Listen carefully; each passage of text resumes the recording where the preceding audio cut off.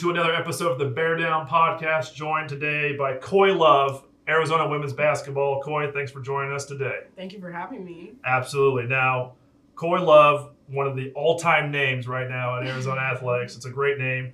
Tell us the story behind that. So the story's pretty, it's pretty calmed down. I know the name is kind of hype, but so obviously my mom found out she was having me. My grandma was like on the internet, like looking for names, and like somehow koi, like koi fish, popped up in that sense, and she was like, koi.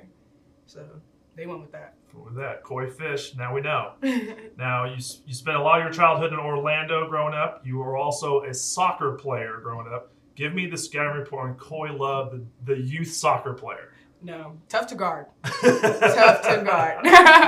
No, like YMCA soccer, you're just running around. I was trying to score all the goals. Like, I don't think it ever registered in my mind that in soccer, like 1 or 2 goals a game is like a 70-point basketball game. So, I don't know, probably attempted 70 shots every time. 70 shots every time. Hey, offensive player, we like that. You transitioned to defensive style in basketball, and obviously you grew up playing basketball as well. Is there a way that you can look back at how you playing soccer as a youth, and did it make a difference or make you a better basketball player because of the soccer skills you had? Probably just like footwork, being aggressive, running everywhere. Soccer is like a different shape that you have to be in. So, yeah, just being tough, a different type of physicality, I would say. Do you remember when or what age you first started playing basketball? I want to say like 8 years old. I used to be a cheerleader.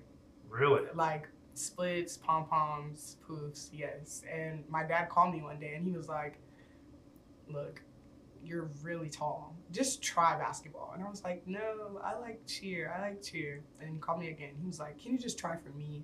I'm like, okay, Dad. Like, I love you. I will try for you. Never look back. Never looking back.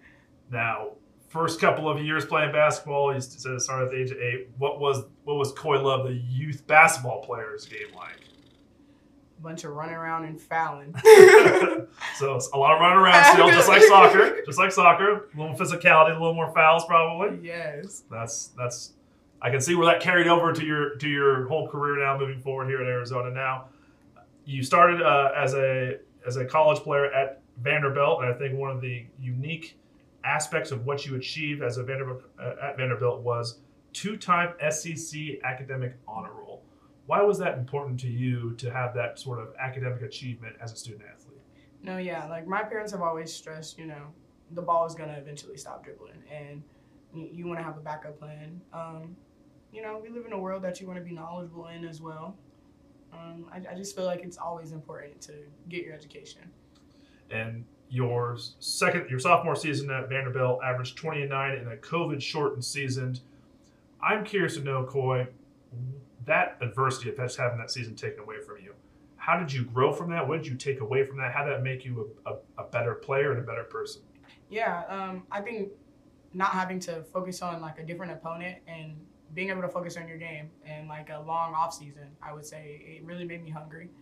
It allowed me to step back and watch things that I was not able to or would not have been able to. And yeah, just allowed me to get in the gym literally every day, working on my shot, handling, decision making. So yeah, I think it made me a better player for sure. Now let's flash forward now to your transition. You transferred to Arizona. Anybody who's watched you play here knows defense is your game. That's one thing you pride yourself on. It's not a popular mindset to have, but what about that competitive mindset or just defense really inspires you to play the way you play? Shoot, get on the court. No, playing for Adia and Salvo, like they really stress defense here. I know that I believe in myself offensively, but defense is something I have to like focus on. I had to focus on in order to be here and like be on the court. And I know that my team needs me to play defense, and if you want to win, you have to play defense. So just really locking into that mentality and being more intentional about that. And you touched on it right away. Playing for Adia Barnes, very much a defensive-minded coach. What has those conversations been like with Adia, both as your coach and as a former heck of a defensive player herself here at Arizona? No, yeah. You're not playing defense, you're not going to play. And then those subs where you just go to the bench because you just know, and she doesn't say anything, you just know. Yeah. And I think what's unique about your game in particular, Coy, defensively is yes, there's some steals. You've had 3 or 4 games with 4 steals or more, guarding the team's best perimeter player. I've seen you guarding bigs, big rebounding games. Is versatility in your mind part of the key to being a good defensive player? Absolutely. I'm really a guard. Like I don't consider myself a post player, forward on the paper, but being able to be versatile to guard like a stretch 4 and maybe even a 5 sometimes, but also being able to guard on the perimeter, I think is really like special and helpful for myself and my teammates. So. Now let me hit you with this one, Coy. Toughest player to guard in your whole career? I'm going to have to say, because I matched up against her my freshman year of college, and I wasn't a believer until after the game where she gave us 32. I'm going to say Ryan Howard. Okay, Ryan I'm Howard. going to say Ryan Howard. She's an elite scorer. Elite scorer, toughest cover so far in your college career. And now going back to being here in Arizona, obviously a big part of the recruiting process for anybody who comes to this program is the crowd, the environment of McKale. Give me what's going through your mind that first time you're running onto the court in a game in McKale and you feel that energy that you've been told about since you came here. You're just like, dang, it's loud in here. Like, coaches calling plays, they're trying to talk to you in the court. You're like, huh? Like it's loud in here. No, our fans are crazy, like tremendous. They come to every game. Sundays at 12, Fridays at 7. They don't care, and they go hard for us. So. And we've heard players throughout the seasons, throughout the generations of all Arizona's basketball sports, and also all Arizona sports in general, of crowd, they bring the energy, it makes an impact. How specifically does it hype you up, or does it make an impact on you having 10,000 people at an Oregon game cheering you on? No, yeah, absolutely. I mean, listen how it sounds. Who wouldn't want to play in a women's college basketball game like that?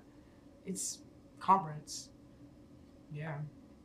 What was your first thought when you walked out the Oregon game and saw 10,000 people in a full-on whiteout, all lower bowl filled with McKale, people all the way at the top, red level? Just ready to hoop. Ready to hoop. So we're in the home stretch here of Pac-12 season, home stretch of your first season here in Arizona with the Wildcats, Coy.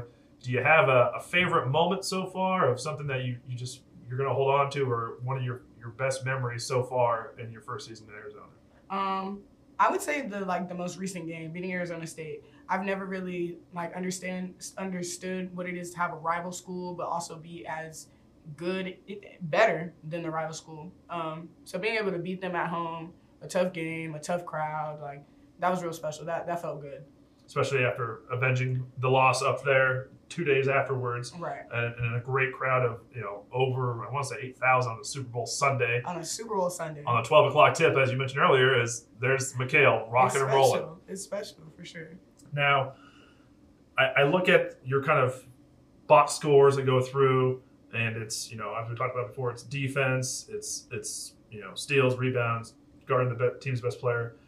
As you're going through that process now at Arizona, some of the biggest differences in your mind of playing in the SEC versus playing in the Pac-12 so far?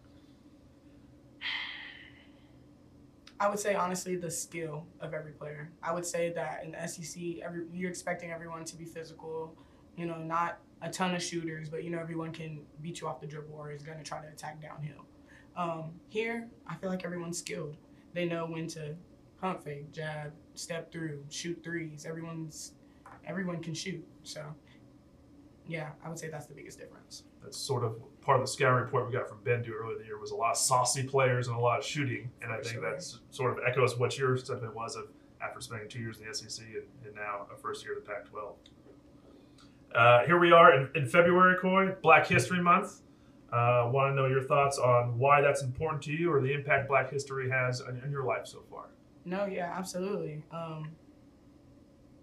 Man, just walking in my black skin every day, it's a tough world. We've been through a lot as a community, as a people. So just making sure I'm upholding that, being a good role model. We got a long way to go, but understanding that where we are is not where we were and knowing where we came from. So absolutely. And we touched on it a little bit before, but life after hoops for you.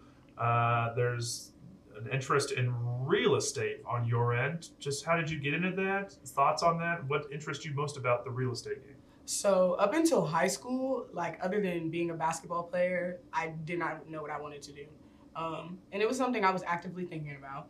But of course, like senior year, you have to do like these internships. And my godfather works in commercial real estate. And I kind of like shadowed him, and he gave me an opportunity to kind of do a big job for him, like pick a building. He had already bought a piece of land and like a building, and he gave me the opportunity to crunch numbers and go through all these different data processes and figure out between, let's say, like a Home Depot and an Office Max, like which one would be the best suitor and make him the most money. And I was able to like pick one, and he actually like built it and put it there. And I don't know, just going out and seeing like the impact that a property can have on the community, being able to meet people, talk to people. I used to be a psychology major. Okay. So like I have an interest in people as well, but I noticed that the science part was not for me.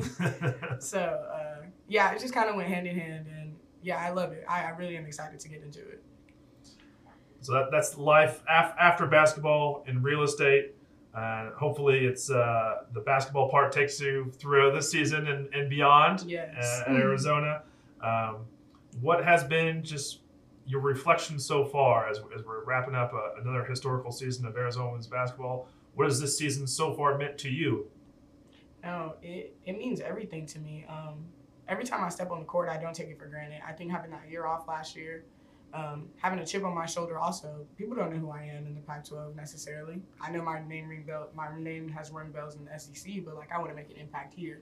And going forward, I'm finally on a great team, a winning team. I have a great coaching staff, great people around me, and I just want to go as far as we can, do everything I know that I can every time we step on the court. So I'm excited. Well said. Great goal. Thanks for spending some time with us. Coy Love, Arizona women's basketball, defensive stalwart, not a forward. You heard it yourself.